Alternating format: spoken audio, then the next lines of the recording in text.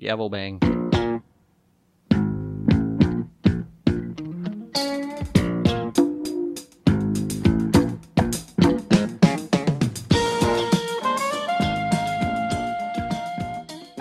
right, Hans.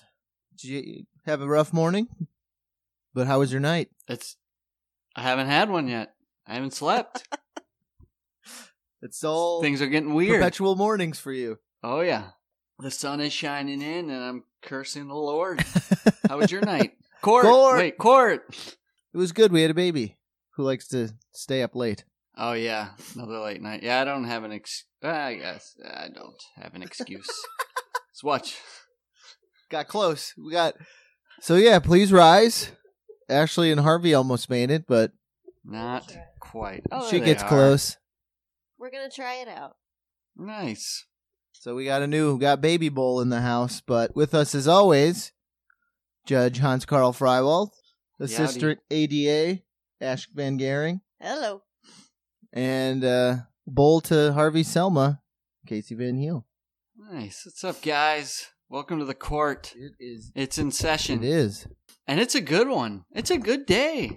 Yeah. All around. I actually liked this one, which I saw Billy as the title, and I was like, oh no, this is going to be bad. Harvey, you can cry.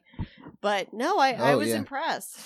Yeah, I thought it was awesome. I thought it was really, really good, and I thought Billy was actually pretty good in it. Yeah. She got utilized very well, I thought. So yeah, it was episode 18? We all grown? Yeah, it's season 2, episode 18. Episode which 18. Is just it still perplexes me every time I read those numbers and they're not higher. But yeah, it's been a journey. But yeah, it's season 2, episode 18, Billy's Valentine. So you all can see now why we all groaned when we opened the Amazon browser and just went, oh Yeah. God. It's Valentine's Day yet again. Valentine's Day in the city.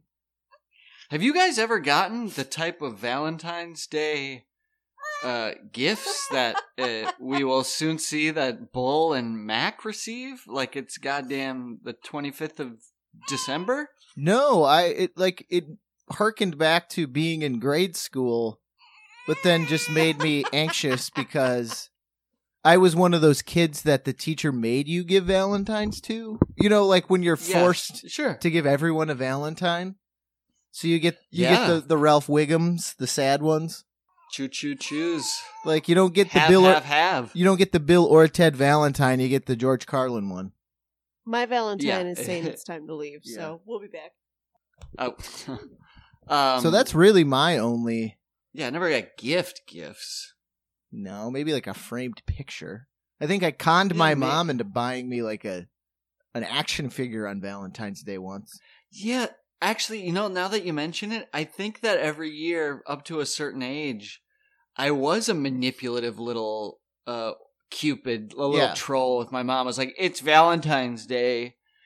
Get me a book from B. Dalton. They're like, oh, sure. just insane. I definitely like Valentine's Day? Trolled my mom, like, if you loved me, it's a holiday of love. That's so weird. It was. But there's something Oedipal about it even too, which I don't even want to deal with. We don't need to. One of the toys, one of the gifts I vividly remember conning my mom into giving me a Valentine's gift was like a specific little basketball, like foam or plastic ball and net set for the tub. I don't know why. It's so if it involves being naked,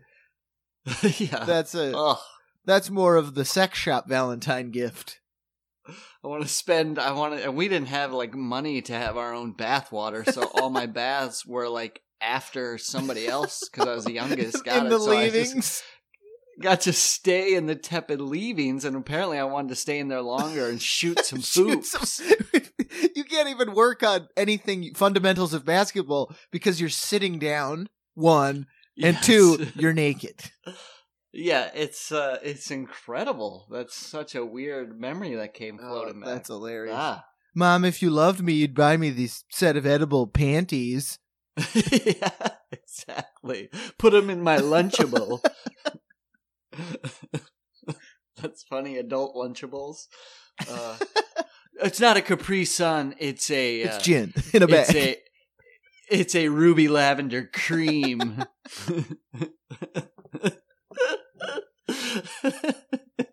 Gross.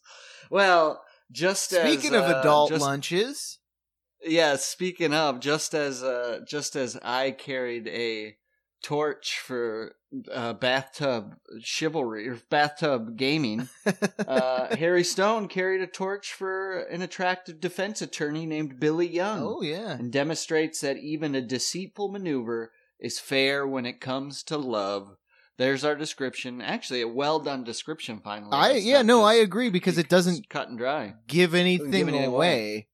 Because I was from that description and based on previous, I was like, what devious thing is Harry going to do to win Billy's heart? And as we find out, has very little to do with Harry Stone this episode.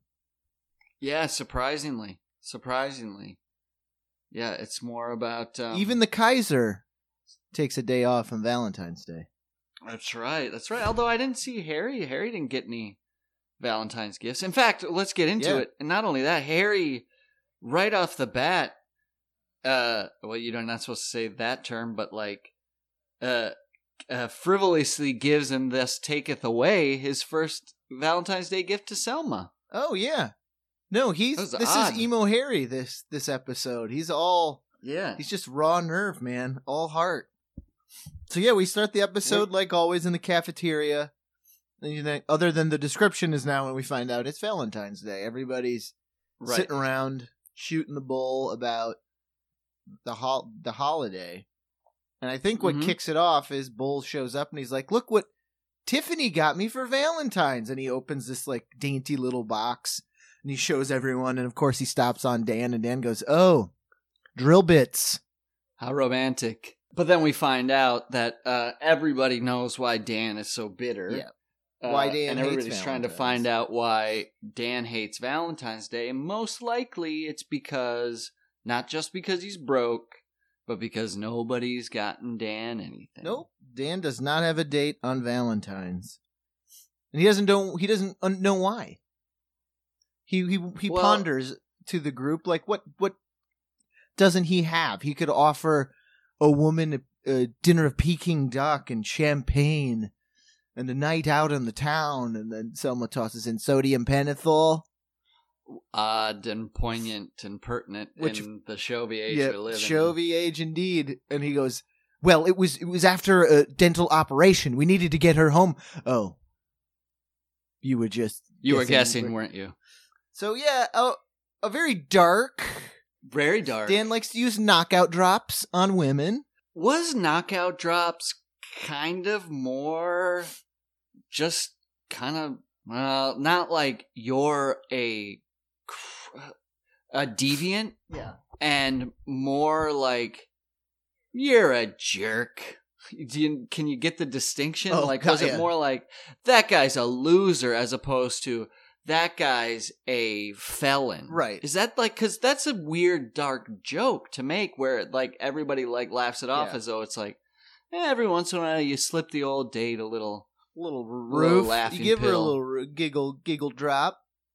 Yeah. No, it's very. To me, that was really dark, and I was like, "Oh, sodium. What is sodium?" I was just gonna look up exactly what it does. Because at first I was like, he gave her truth serum, right? Like you're an LSD kind of thing. Let's see, sodium pentothal. But it does have the fold over the carryover that Dan is still broke from 3 episodes ago.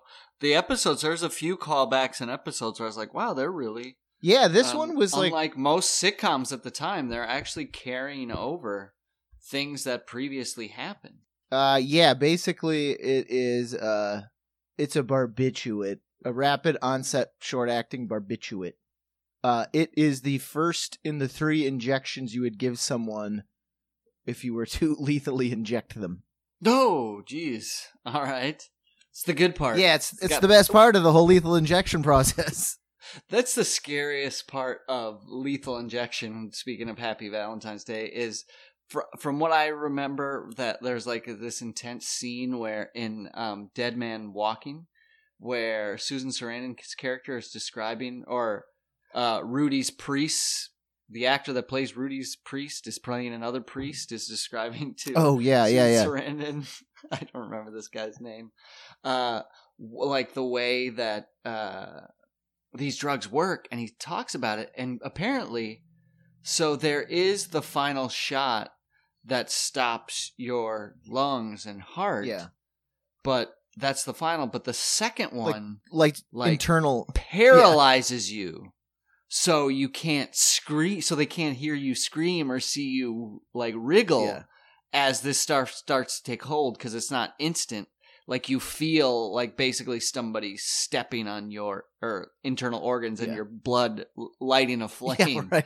It's a really fucking crazy way to do things that doesn't need to happen. I don't think, because I've never heard of, that's not the experience that they do putting, not that people are animals, but putting animals under. They just have one shot. Right. They don't do a series of 3. So you don't see like the dog like shake a little bit. They just make sure it's one like boom, fail, swoop. Is that going to be your platform for South Carolina Senate race? Just you're going to streamline death penalty? Just like one shot. Give them the dog shot. I'm going to save this state some money. Vote dog shot. Dr. Toilet dog shot? Do you think he won by a dog shot? I don't know if the South would go for it. I think they want. They like that they got their. Yeah, they like the 3. Yeah, they like the 3 is the magic number. All the holy trinities. Yeah. The barbiturate trinity, the other.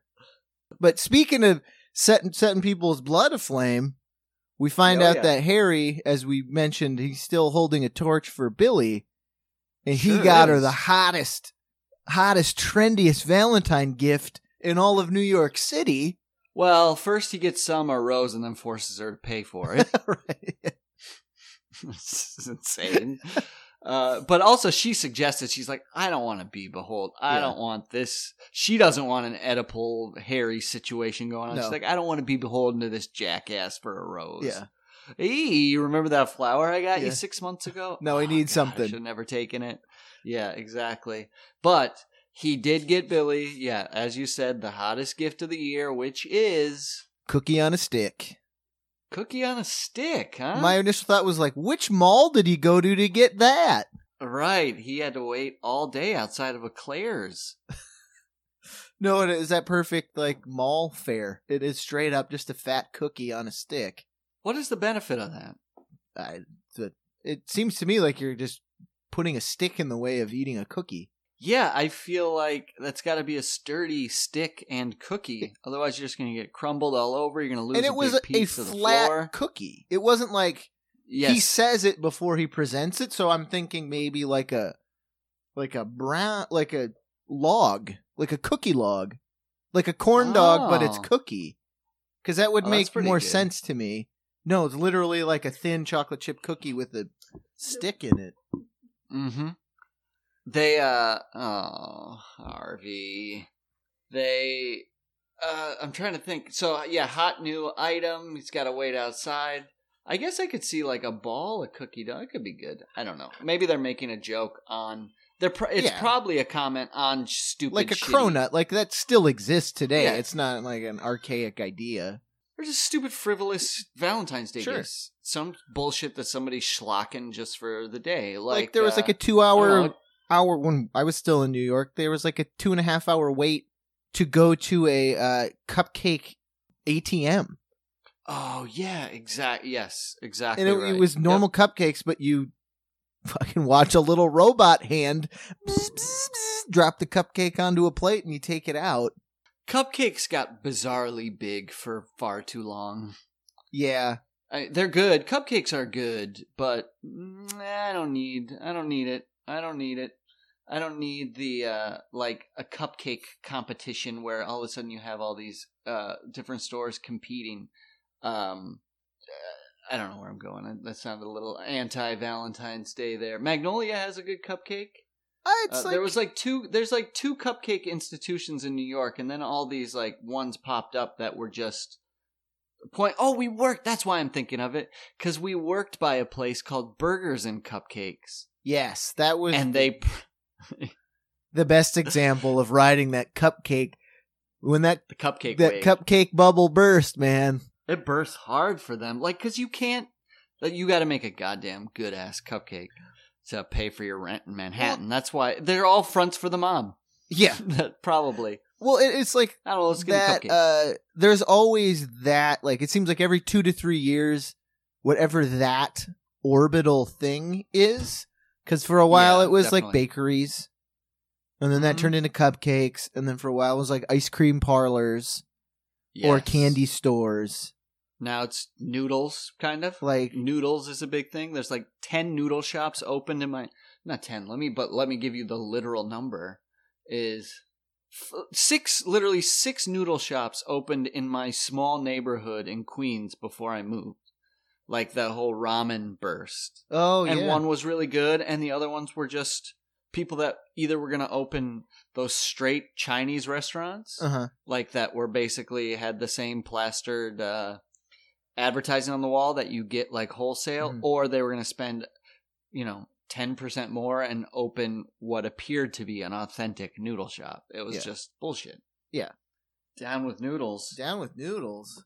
And down with... So we did cookies on a stick. Oh, that's right, yeah. So Billy comes in.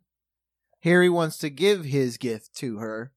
But oh, yeah, it's for her. Billy has a bouquet of cookies on sticks. So many. They look like white chocolate macadamias, too, which are real good. Not enough macadamias in it. Always skimp on those. But always go light. All right. And we find out that Billy has another suitor. Mm-hmm. Dandy? What's his name? Andy? David. Darndy? David. That's it. It's not Darndy? Darndy? Oh, Darndy? That traditional New York Italian name of Darndy? And David is the greatest living man in the history of men. Debonair, suave. He's done it all. He was a test pilot. He went to Harvard. He did this. He did that. He just the whole... And Billy just goes through all of his achievements, and everyone is very impressed. And Harry's only response is, "So he can't hold down a job for long, huh?" It kind of beats Selma's response, which is kind of, to paraphrase, "Can I have pictures of you fucking?"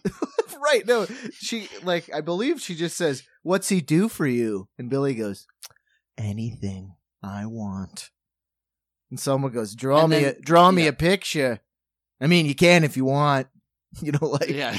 And then they both giggle. Or she says something like, "Don't go into detail, but you can draw a picture if you want." Yeah. A picture, you skeezy 13-year-old boy, Selma? You peeking over that roughneck kid's shoulder, the kid who brings a knife to school.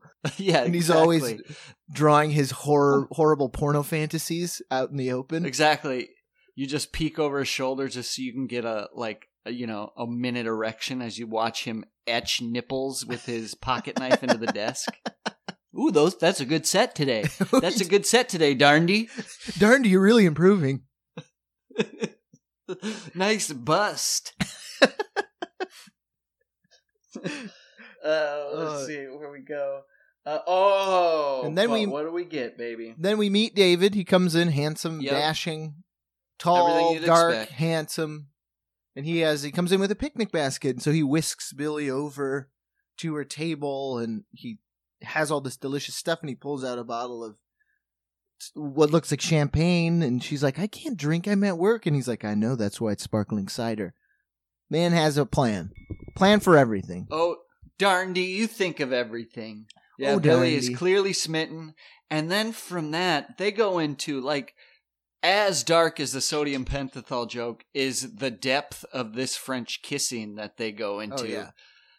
It looks like the crusty kid that sat in front of you in social studies hanging out with his... Yeah, they really go at it. To which Harry, you look over his shoulder, and Harry's watching intently with a real creepy smile. He's working on that hot minute erection. Exactly. And Billy makes eye contact with him and she continues to do it. Kiss Darndy. And then he quickly turns and he's going to gavel bang the hot tongue session. Oh, yeah. He gives it a 9.5, everyone. On 2 pieces, on 2 napkins, he judges it. Yep. And he laughs uncomfortably, or more or less, he starts laughing hysterically like a goon, and everybody realizes how insane that is, and he quickly becomes uncomfortable with it. My favorite response from the crew was Bull eating the cookie on the stick, the one intended for Billy. Just the big old bite? Yeah, just... That, yeah, and then that's what, like, you don't even need, that's a wordless...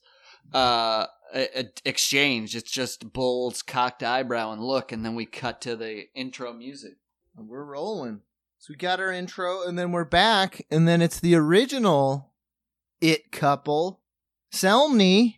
Yes, Selmy and Bernie, baby, or Selma and Bernie. I get it. What Selmy, would their baby. what their Burnma? Burnma or Selmy? Call it what you will. I hate to say it. I just thought the actor was dead. So I was really happy to see him. Because I was like, why else would they have just used a generic news guy for like the last 7 episodes that we randomly had a couple lines with the news guy? I was like, oh, because that actor, ate too many roasts and had a heart attack, But he is from the age of the roast death. Yeah. He had too many potatoes and carrots and sweet wine jus. But he's back and he's as desperate as ever, and it's Valentine's Day, and he puts an old ultimatum to Selmy. He does. He asks, "Can I ask you a personal question?" No. I love your wit. Yeah. But yeah, no, you're right. When we last left them off, they were making their own pictures of fucking, right? Like, wasn't she up all night? That was the joke. So she hadn't must slept. have went awry. Yeah, they must have. It burned too hot sometimes. Yep, that's right. Seems burn like a candle at both ends. Seems you like burn your ends. Bernie wants something more. Selma's just in it for the ruttin'. Yeah. Oh, gross. I hate that. I hate that, Verve. So yeah, as you were saying, Bernie does. He lays down the gauntlet. Like, he wants Selma to commit to him, and she has until midnight. That's right. He's got the clock set. He's going to leave the shop. He's going to sell the shop and leave. He's done with the chocolate cigar game, and he's going to retire. That's right. Is this where, then does she walk away, and before she can walk away, Bernie presents her with an oversized Valentine's Day gift? She does. He does. And what is he gifting her? A VCR. Also known as a videotape machine. That's It's got forward motion, back motion. It's got a 6-month warranty. And she's like, Bernie, Selma's a romantic. She's like, This isn't a very romantic gift. To which old half-hearted Bernie pulls out a nasty videotape, and you know where that's going. Oh, God. You could tell by the gross label. Didn't even have a box. It was boxless. Makes it worse. Was one of those. It looked like he taped, like he borrowed a porno from his best friend's older brother to bootleg his own copy and then wrote it in marker on yellowed masking tape. He bought that out of a cardboard box on 14th Street from a guy who was also sending like white nationalist propaganda. Yeah, it's a crapshoot. You either get porno or you're gonna get like old Nazi footage. Yes, exactly. Or maybe a mix of both if that certain vendor is feeling spicy. But I had promised this a while ago. This kind of leads me. So it is a nasty porno. We would expect no less. Entitled Retirement Home of Lust. But that also leads me to something I had been promising a couple episodes ago of a description of another lusty video. Oh, yes. A very lust-filled. So let me find this here. I got it. All right. This is a report on Why Not WTF? Let me get myself situated here. This is a report or article from Why Not WTF. Sometimes even serious news people need a laugh. New Night Court porn parody, Completely Unjust, by Rex Rod. Special edition to Why Not. Hollywood. Normally, I am an anything goes kind of guy when it comes to porn parodies, a viewer who appreciates directors for whom nothing is sacred. I don't object, for example, when I haven't read this, for when director Jimmy Duskish released the sexual adventures. Oh my God! When director Jimmy Duskish released the sexual adventures of Fuckleberry Hin and Atlas Sucked. Atlas Sucked. That's great. Insane. That was masterful. Yeah, it's exactly. Sometimes it's so dumb. Simple. Oh, it's the beauty and the simplicity. Despite my affection for the original classics on which those two parodies were based. Oh, yes, I'm sure, sir. For that matter, I didn't dock Duskish any stars for clearly having Darndy Duskish by the way, clearly having mixed up the characters Pap Finn, Jim, and the widow Douglas, depicting Douglas as the degenerate drunk, Pap as the slave, and Jim as the woman who adopts Huck and attempts to civilize the fuck out his young white ass faux real. That's phonetically. So Jim became the woman? This is weird. For the latest parody from director C.V. Joint Norelco, Night Cunt, a hardcore XXX satire, I can manage no such pity or generosity of reviewing spirit. This movie and the trailer promoting it are a travesty, an affront and miscarriage of satirical justice of the highest order. The first and most noticeable mistake was the casting, a task to which Norelco apparently gave no thought whatsoever. Any fool could tell you pirate star Evan Stone, I actually know who that is. He's some meatball with long hair. Would have been the ideal choice to play wisecracking judge Harry Balzac. But Norelco... That's not bad, Stone, Balzac. Yeah. But Norelco instead opted to go with Manuel Labor, whose wooden affect and thick accent rendered Balzac's many quips entirely unfunny, not to mention virtually unintelligible. Far worse than the Balzac-Labor pairing, though, was Norelco's choice to play Nostradamus Blue Ball Shannon, the bailiff. Massive, dumb, and balding in the original show. Jeez, harsh. Shannon is depicted in Night Cunt inexplicably by the vertically challenged Italian adult star Robert Bagadmani, a hairy snarl of a man who's maybe 5'2" in height. It's the Dayliff. What was his name? Dayliff, yeah. Troll? What's his name? I guess that would be the opposite of bull. Horse? What was his name? While Bagadmani's disproportionately large penis doubtlessly is porn-worthy, his creepy, meticulously waxed imperial mustache would be more at home in a 1916 vaudeville show than a 2016 porn parody.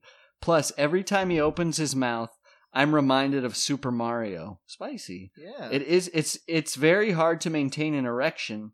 You don't have to have an erection while reviewing this Rex Rod. It's very hard to maintain an erection while re-experiencing the intense frustration of repeatedly trying and failing to complete the Lava Spire Daredevil run. I didn't get that. Maybe you get that. Worst of all, though, are the many procedural errors committed by Judge Balzac and the attorneys handling the case at the center of the film's action, an alleged vending machine chocolate bar robbery being handled by foul-mouthed prosecutor. Oh, it's amazing. Being handled by foul-mouthed prosecutor Dan Fieldong. And public defender Petya Young, who also happens to be Judge Balzac's lover. First of all, in light of his apparently daily engagement in anal sex with Miss Young, Oh, so Harry manages to get it happening in Night Cunt There you go. with Miss Young. Balzac really should have recused himself from the case right from the word go. It only makes matters much worse when he recused himself. This guy is fucking insane. Defense a recess only to demand a blowjob in the men's room from the defendant. Carla Bluevire, who evidently has been in Balzac's court many other times on prostitution charges. That's Carla B. Bloomfire. Carla Bluevire.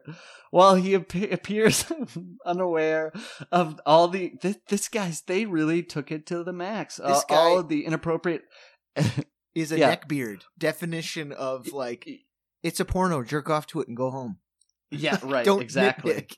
Of all the inappropriate ex parte contact going on between the judge and the defense, Fieldong isn't exactly innocent of unprofessional behavior himself. Apparently, in thinking it could improve his chances, the defendant would cop a plea. Fieldong persuades Sharon Dix, Miss Young's precocious paralegal, to join him for the threesome with Art Bensterover, the hapless court maintenance man. Oh no, Art! Oh my God. We have to find this. Who later this is too deep. They took it too literal. Interrupts the proceedings by causing ceiling tiles to plummet onto Balzac's head in the middle of closing arguments. Wacky. Art. When all has been said and everyone has been done, wink, Judge Balzac properly declares a mistrial, but not because of the many mistakes of law and criminal procedure at trial, but because he's hoping for another roll in the hay with Bluevire. Even though its fictional portrayal Night Cunt presents an unacceptable miscarriage of pornographic justice, encouraging its viewers to believe our justice system is based on nothing but abhorrent sex acts, rampant greed, unbridled corruption, and incompetent maintenance workers. When in fact, incompetent maintenance workers are really quite rare in the American court system. While I hated its factual inaccuracies... Hold on, I gotta see how long this fucking goes. Oh, it's almost done. While I hated its factual inaccuracies and its glib treatment of the serious physical infrastructure issues facing our courts today... Oh, Lord. I must admit some of the sex in Night Court is pretty hot. That's it. That's your one and only one-line review. You know, sex was good in Night Cunt. The reason they do stuff like Night Cunt is to... so the people who make it have something to do. Exactly. Right. Like the crew... I'm still inclined... Yes. Yeah. I would love to work on for Night the Cunt. crew. I would love to be a co-writer on this because they're amazing. Art... What was Art's name? It's all insane. Fieldong, Bluevire... Because you're describing it... Bensterover. And I already have bits in my head that would kill. Yes. Like the ceiling tiles fall, so Art has to stop the three-way. So he rushes into the court, and you see him quickly tightening his maintenance thing and hoisting his belt. But like once he walks in, you realize he's naked from the waist down. Exactly. Big. And let's be honest, if you wanna judge it, there's no way old Fieldong would invite Art to his three-way. No, he's an elitist. Let's see. I'm still inclined to give it the lukewarm rating of slightly strokeable. Ugh. Though, just because the thrill of the sex is muted by poor filmmaking, worse casting, and a desperately poor understanding of the ins and outs of American criminal procedure. I don't think this guy's ever seen Night Court. I think he thinks it's a real show, like a reality show. Next time, we'll take a critical look at the latest porn parody from director Stefan Spewbeeg.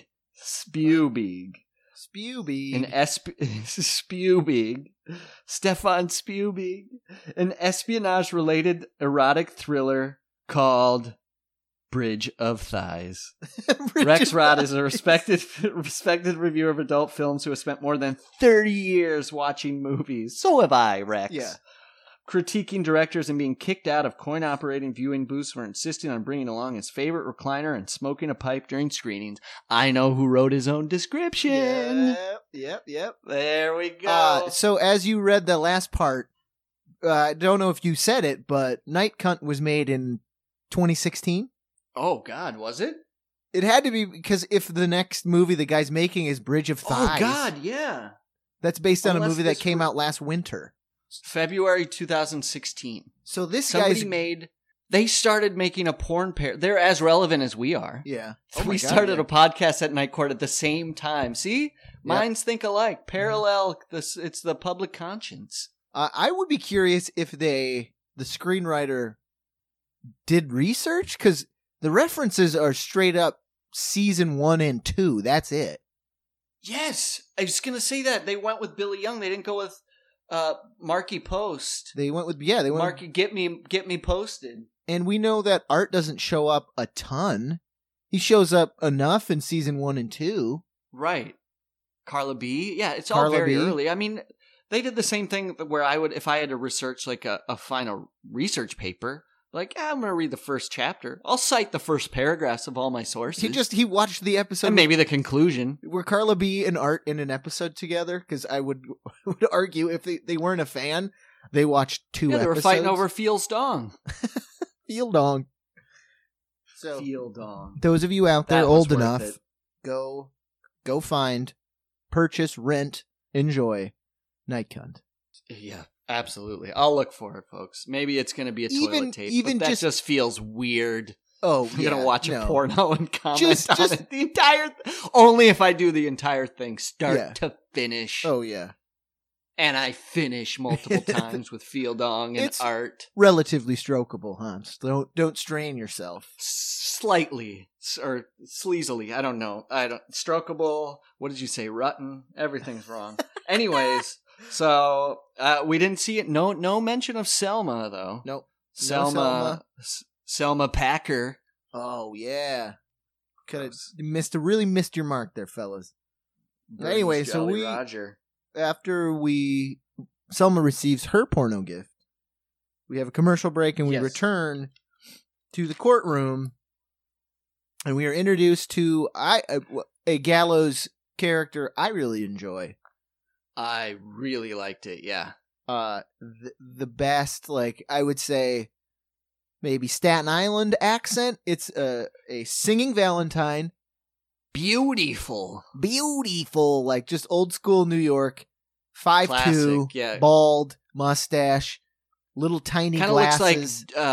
Kind of looks like Jeter from Evening Shade. Yes. What's his name? That's because that's the picture we see. I wondered if it was him for the episode description. Michael Jeter or something. Yeah. I thought it was him. It wasn't. So he comes in, just waddles in with cigarette dangling out of his mouth.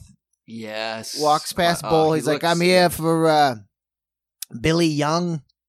And Bull, like, kind of sizes him up, and she's up at her table, and feeling self-conscious, the Valentine goes, I'm a novelist. I just do this for work. Chip on his shoulder. Yeah, the classic Flintstones. It's a living. He's got weird little, like, crusty, like, slip-on loafers on. He looks disgusting. He looks amazing. It's like, it's dirty, soiled. Dirty it's a soiled costume. Valentine. Yes, soiled. Giant heart. His head sticks out through the middle like a beautiful little lacy sash. Red tights. And tuxedo shoes. And if you've ever been around, like, they have a name. Not the people that go to, like, cons, but, like, if you've been around Times Square where people dress up regularly for their job, they're not the people themselves, but maybe their costumes are disgusting. Yes. If you want... They are soiled, filthy. Like your bottom of your feet if you were to walk a block in Manhattan. Yeah, if you just wore socks outside. Great insight into that world is that documentary they made maybe 10 years ago. It's called Confessions of a Superhero. And it's that documentary where they follow this guy who kind of looks like Christopher Reeve. They're all characters that hang out outside of Mann's Chinese Theater in Hollywood. So they're insane. They're insane. Like, they can't solicit you for money. Like, you have to tip them if you want, but they're cutthroat, like old hobo tramps. And it's just an amazing documentary to get insight into these people because they're weird and delusional and soiled. Yes, this guy would be a perfect fit for him. Oh, my beautiful doll. Yeah. Oh, he sings some long, sappy song in that accent. It's perfect. Yeah, he's gross. And we find out he was sent by David. Again, more points for David. Which tells No you pros. something's a little off about David, because that shit's Yeah. weird. Have you ever seen anything like Yeah. that in real life? Like anybody? No, never. I've never seen that. It's always just been a TV trope kind of thing. Yeah, I don't know. Yeah, not in any of the time in New York had I ever seen anything like that or worked anywhere where like a singing telegram came. Seems like an old timey profession, Yes. like from an age gone by. What so- happens? Old Valentine's leaves, and then He leaves, and my Billy's God. just swooning, and then we're introduced to the first case of the evening, and so they're reading off this long laundry list of crimes, and in walks the classic, amazing character, old couple. Like the actors are perfect. They look like they're American just- Gothic. They do, yes. If put 20 years on American Gothic, and they're perfect. And And you find I'm quickly, as I see the gentlemen of the group, I'm quickly reminded Yep. of every unoriginal jock I came into contact with since 2000, who just says, "You're Yeah. my boy, Blue," when they can't think of Yep, something to it's- say. Blue- was it the actor that played Blue? Yep. That's what I thought. Man, that guy aged to look that old, because Old School came out 20 years after that. He's pulling and a he looks Kirkwood exactly Smith. the same. Oh, yeah. He was born an old man. It was bizarre. I was like, that guy doesn't look a smidge different than he did literally 25 years later. That's bizarre No, to me. that's why. And then he 'cause died. took And then me he a died second- 2 years yeah. after Old School. You know what I mean?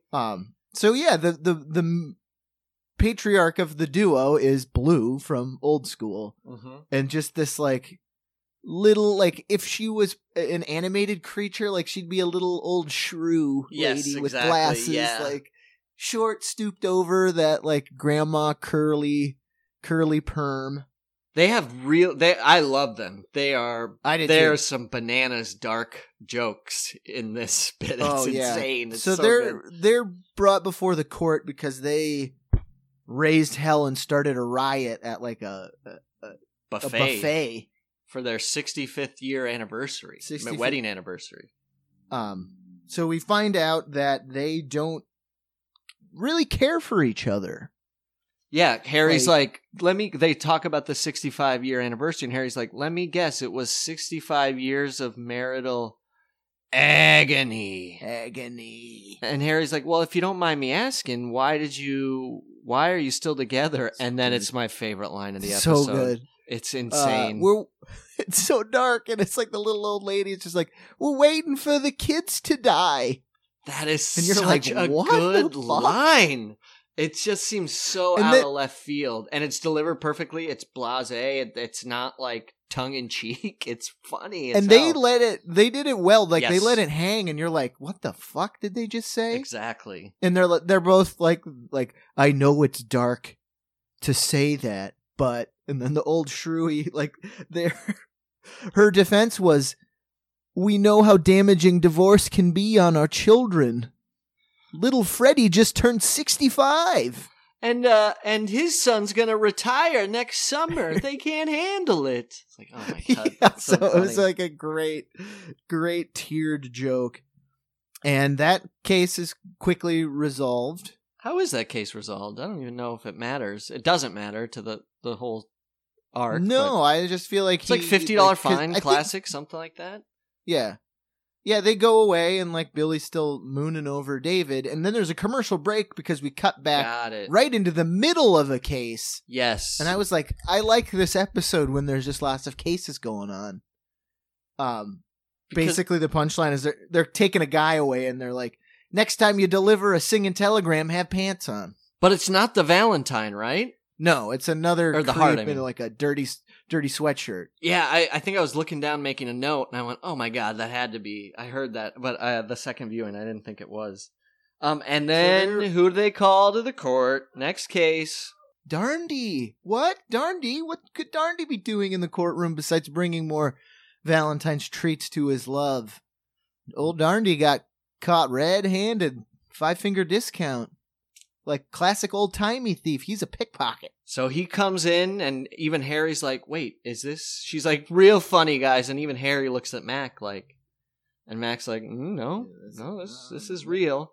And then she's like, there's got to be an rational explanation for this, to which old David Darndy, yeah, there is. I'm a criminal.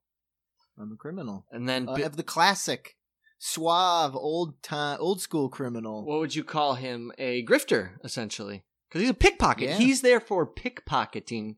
And we will find out he's looking at 4 years minimum because of his rap sheet. It's like that 3 strikes kind of shit. Or before 3 strikes would put you in the clink for a candy bar for life. His rap sheet is long and voluminous. Yes. So here, Billy's freaking out. She's like, this can't be true. This is a joke. This is a joke. No, this is a dream. I'm dreaming. And Harry disqualifies Billy from the case, being very judicious, because she's too close. Mm-hmm. Like, she couldn't possibly... she would irrationally defend this man. And then as she's leaving, Harry's like kind of wants to console her, and she's okay. And he's like, yeah. Billy. And she goes, what does she say? She says, you stay away from me or I'll jump. Which I was like, oh, that's another weird, funny line. But dark joke. It's only compounded by Bull's response, because there's they let it hang, a nice long pause, and he just goes, I think she's bluffing. It's like, it's a very, again, like just a very abstract, strange, esoteric joke. Ellen Foley kills this chunk of stuff because she's just like muttering like a crazy person. Yes. And like, I'll jump, I tell you, I'll jump. And she puts her jacket on and like putting up her briefcase. Trods out. And she's like, it's a dream. I'm just going to wake up. It's a dream. Like just muttering like a loon.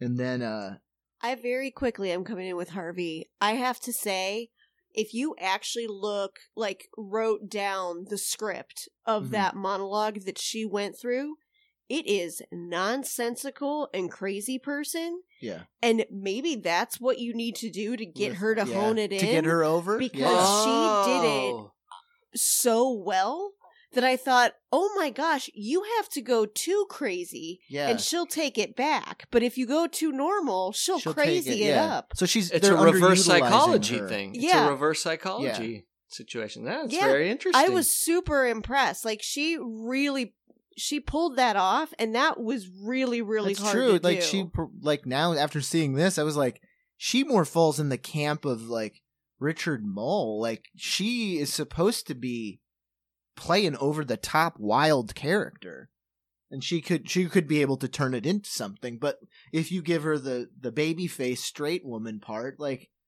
it doesn't work because she wants to go big. I feel like when I saw her perform that, I said to myself, now I understand why they cast her in the first place. Like it was a eureka moment for me. I was like, it's just a shame that that's not how her character has come off. No. Yeah. But yeah, okay. She's getting fussy, but there. So yeah, like as Ashley said, tip of the hat to Ellen Foley this episode. Which is interesting that Ashley came in to make that point. Oh, it's a Valentine's Day miracle. It is. Oh, Ashley's heart grew 2 sizes. Oh, maybe that's it. Valentine's Day in December. So she stomps out, like we just said, like does this awesome, crazy monologue. And then Dan just walks up to Harry. At least she's handling it well. Yeah. I believe it's to a cut to commercial, because then we come back to Chambers, and Mac and Harry is talking, and Harry's lamenting about Billy, and because she's missing. Yeah. So he's concerned. He's worried that she's out in the cold, mean streets, and then it's very Dickensian, his view of where she's. Right. Yes. Cold winds, hounds nipping at her heels. Exactly. The Mac's like, that's real poetic of you, sir. And then Billy walks in, and she's... Yep. Oh, yeah. Chipper Billy. She's fine. Billy seems fine. She took a long walk. She cleared her head. She ripped all the wallpaper out of her apartment. Yeah. And then when Mac hears that, he's like, I'm going to leave you two alone. I think I got some labels to lick. Okay. All right. And then so they're talking, and she's talking about how, you know what? I'm just going to make it work. Everybody's got problems. And he's like, Billy, why didn't you make it work with me, essentially? And she's like, what are you talking about? He's like, what about all those times we had? And then because she's like, she's defending her choice of keeping David. Yes. Because despite all the hardship that they will have to go through together, she's like, we had good times. Like, the good times were great. It's worth, shooting Noted. for the moon. And then Harry's like, good times, but we had good times. And she's like, what are you talking about? It was my birthday. We were tied up at gunpoint. And Billy has no recollection of that night's events. That's a weird way to play that. Like, it's a callback. Yeah, we all know it if you watch it. But, like, she's literally burned it out of her mind, like amnesia. Oh, yeah. No Balzac for her. No Harry Balzac. But she kind of justifies it in the dialogue because he's just like, what do you mean you don't remember? She's just like, I have a lot going on. I don't know where it is. Like, she justifies it like she's stressed out. We just saw her wig out 10 seconds ago. So it's like, okay, maybe. Or maybe she's just fucking gaslighting Harry. But, so that happens. There's a little bit where Bull is trying to figure out what they're talking about, but he just thinks they're talking about, like, kind of randy movies like Gorky Park or The Other Side of Midnight. Yeah. But then we cut down to one of our other favorite places. If it's not the cafeteria, it's the tombs. The catacombs. And Billy goes down to visit David. And we got one quick great bit. Okay. It's a silent bit, but it happens. So Bernie is at his chocolate cigar stand staring intently at the clock, and it's 11:30. Mm-hmm. So you can tell he still hasn't gotten word from Selma, and he's just riveted to the clock. And Selma just walks in, notices he's not paying attention, and she just grabs a pack of smokes. That's right. She steals it. No, she grabs a pack of smokes and puts money down, right? And then sees that he still didn't turn around, and then just takes her money back too. Yeah. Ridiculous. That's right. That is a weird, fun, quick callback. Just keeping the story, keeping the arcs alive. It's a story about lovers. Oh, yeah. We can't. And speaking of lovers, we're going to go see Biff the Wonder Stud and Billy, who, like, now it's shifted, like, Billy's self-esteem is, like, on the soles of her feet. Like, she is just, like, just ready to be treated like shit.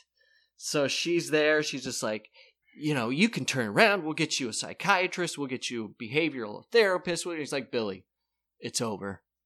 Yeah. She's like, no, we can make it work. He's like, because we love each other. He's like, if I loved you, I'd make it work. And I don't love you. If I loved you, I'd change.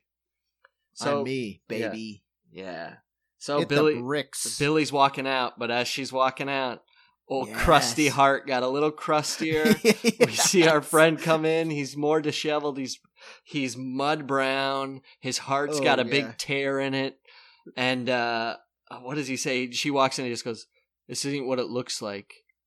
They broke my heart. And then Billy just looks at the sky and she just says, what does she say? Give it up.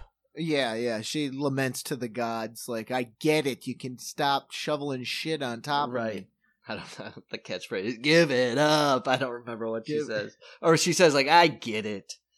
But then as she walks out, it's funny because the camera pans out a little bit, and it's just the heart. It's this little kind of scruffy guy. Oh, yeah. And you just see these fingers oogle. I literally wrote, the guys in the tombs are making googly fingers at him. I was like, he's in trouble. Oh, and then he's just like, hey, fellas, it's a costume. You got the wrong idea. Like, he's ready to, he's going to fight for his life. I know. He's going to bite and pull, man. Let's see. I have a bit here about the Russian tea room to Wimpy's. Oh, so Dan is on the phone, his favorite place to be out by the shoe shines, and he's trying now. Yeah. He's feeling a little out. Desperate. He's trying to get his date. Desperate. And he has this funny bit. He's like, you know where the Russian tea room is? You know, that nice restaurant that serves this and this and this? Celebrities, this, wine, blah, blah, blah, blah. Well, about a half a block down is a Wimpy's. And if hello? Hello? It's like, I love how poor Dan instantly became. Yeah. It's amazing. It's such a fun show. His self-esteem is the soles of his feet. Right, exactly. Like, the moment he woke up on Valentine's Day and no one called and no one gave him a card, he just crumbled. Oh, but it'll all turn around for him. No, it always does for old Dan Fielding. So now we're back in Tombs, but it's Mr. Harry Balzac and Darndy. Because Harry's not too happy about the way Billy arrived back from the catacombs. Heartbroken, crying. She was just... Harry is coming down to tell this man to his face. Basically, Harry comes down to confront him, and he says, if I wasn't a judge and you weren't behind bars, I'd ask you to step outside. That's just funny. Then Darndy just quickly I'd mop the floor with you, sir. And Harry's like, well, yeah. Yeah, you would.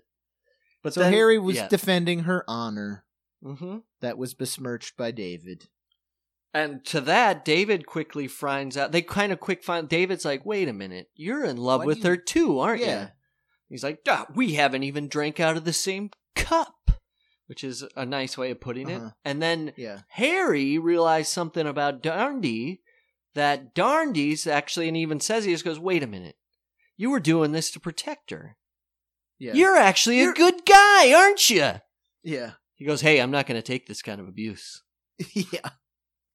So it's at the heart of it, he wanted to, and this is where we find out, like, David's looking at 4 years minimum. Like, he's going to be in Sing Sing for a while. So he played upstate. To spare Billy and himself the heartbreak, he wanted to break it off. He didn't want her to know that he actually loved her. So he and Harry bond over the fact that they're both in love with her, but won't be able to do it. So basically, David tells Harry point blank, I'm going away for 4 years, but when I get out, I'm going to find her. And Harry's like, is that a threat? He's like, I'm just saying. To which, it's kind of a bad move, because if Harry wants to pull out the Kaiser, he'll be like, okay, I'll give you 40. Insulting a judge. That's like if he wants to pull out Warden from Shawshank, he'll cast him down with the sodomites. Harry's going to be standing just outside of the line in the sand. And old Darndy's going to get a bullet through the heart. That's what I was just going to say. Bull Shannon up there with his rifle. Oh my God, that's so funny. Oh God. Shadows. Oh, that would be a funny, just recast all of Shawshank. Real funny trailer to splice somehow. All right, so the guys come to a realization. All right, they're both not bad guys. They're in love with Billy. And speaking of love, we come to the hallway, and such a good bit. Mac and Bull turn the corner, and this is where we're talking about when we start the episode. Piled high, full of red and white gifts and pinks. Not enough. They didn't have they needed a dump truck to carry the amount of Valentines both Mac and Bull got from suitors and suitorettes. But quickly, right behind them comes old Dan Fieldong with the rattiest, cardboardiest cutout Valentine there is, and he's giving a big whiff, and he's cozying up to them. Yeah. He's like, fellas, what are we doing tonight? Steaks on me? And they're like, oh, he's alone on Valentine's. He's like, no. Like you said, just the saddest homemade Valentine in the world, and like fucking Lithgow, or not Larroquette, kills it because it's just sort of like a snake, and it slithers up, and he's sort of flashing it in their faces, and then he takes a long drag off of the Valentines, and he's like, I can smell it. You think it's that blonde up in accounting? But then, like, with Dan's like, big you-know-what? Yeah. And Dan's like, oh, wait a second. Let me just grab something, fellas, and let's go to the restaurant. And so he leaves for a second, and Bull and Mac are there, and he goes like, hey, you didn't recognize my handwriting. And Mac's like, didn't recognize my aftershave. That's so it's a funny bit where Dan comes back out, and he's like, let's go, fellas. And then just does a weird, languorous smell on Mac's neck just as they walk off the screen. It's pretty funny. We got to find out what happens to old Bern and Selmy. She's not into it. The alarm goes off. Bernie's going to give her another 6 months. 6 more months. That's fine. So maybe Bernie lives for another 6 months. Not if he goes too hard at that videotape machine. Yeah, oh God. Don't give him Gonna night rip his dick cunt. off. Oh my goddamn! Can you imagine showing that man what a hardcore pornographic film looks like today? Oh God. That don't forget about taking an it's that- iPhone back and showing people Yeah. of the 80s what technology's like. Just show them the depravity that pornography has shifted to in 2017. No, it's that scene from Clerks. Sodom You're and just gonna have- Gomorrah. just die of a heart attack with the rock hard. Oh yeah, erection. exactly. So we got everything's wrapping up. We just got one more person to wrap up, and that's Harry in chambers with Billy. Yep. And he's like, "Billy, you gonna be okay?" She's like, "Yeah, Harry." And Harry leans down. He's got the empty stick, sans cookie. Yeah. She just goes, hands it to her. She goes, "What's that?" And he throws it up in the air. Ratty, dirty, looks about as dirty as that gentleman with the heart costume. Beautiful doll. Bouquet of paper flowers falls down, and she's like, Yeah. "Harry, you're the best. But I gotta ask you one question." Oh, we didn't even set up this bit, so it's not gonna make any sense. I hope you guys, again, if you're listening to this podcast and you're not watching the episodes, you are as crazy as Rex Rod, the reviewer. I mean, I love you for it, but come on. Yeah. Which we should send him an episode of our podcast and see if he'll review it, because he will be merciless. You know that. He's the real Lindsay Meggins. Yes. Oh, we could start a review off where Lindsay Meggins reviews his review. Oh my God, that's a great idea. I'll have to introduce it on Jerk Practice. Available on Apple Podcasts.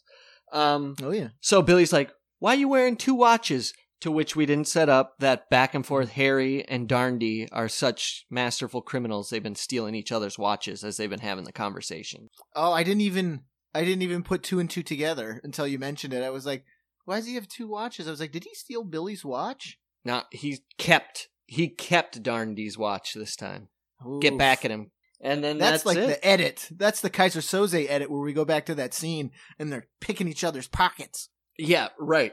As we didn't even mention that as they're having that whole conversation, some of the best background acting I've ever seen is the heart in the corner because he's watching from the other cell. There's actually a line where Harry goes, as he leaves, he goes, "Hey, your ventricle's showing." And the guy's like, "Hey!" Yeah. But if you watch that scene again, just look over their shoulders and you just see him. He looks so scared and sad in that prison. You're just picturing the googly hands right around him, but the camera's too tight on him. So he's just literally cornered up in that cell looking through the bars. Help me. Help me. All right.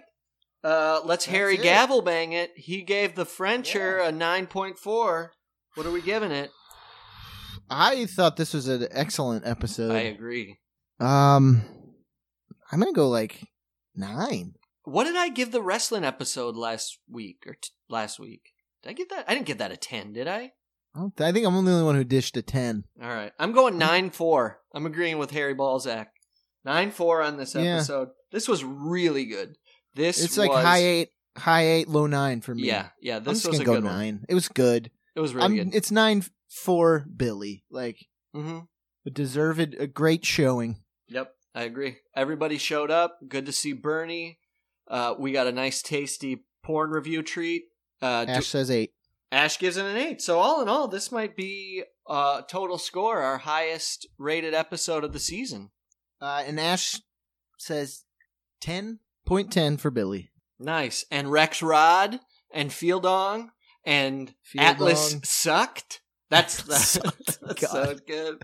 And I love that they didn't go, because you could easily just go God. Atlas fucked. All right, well, the night is long and full of weirdos. Have a good night, cunt.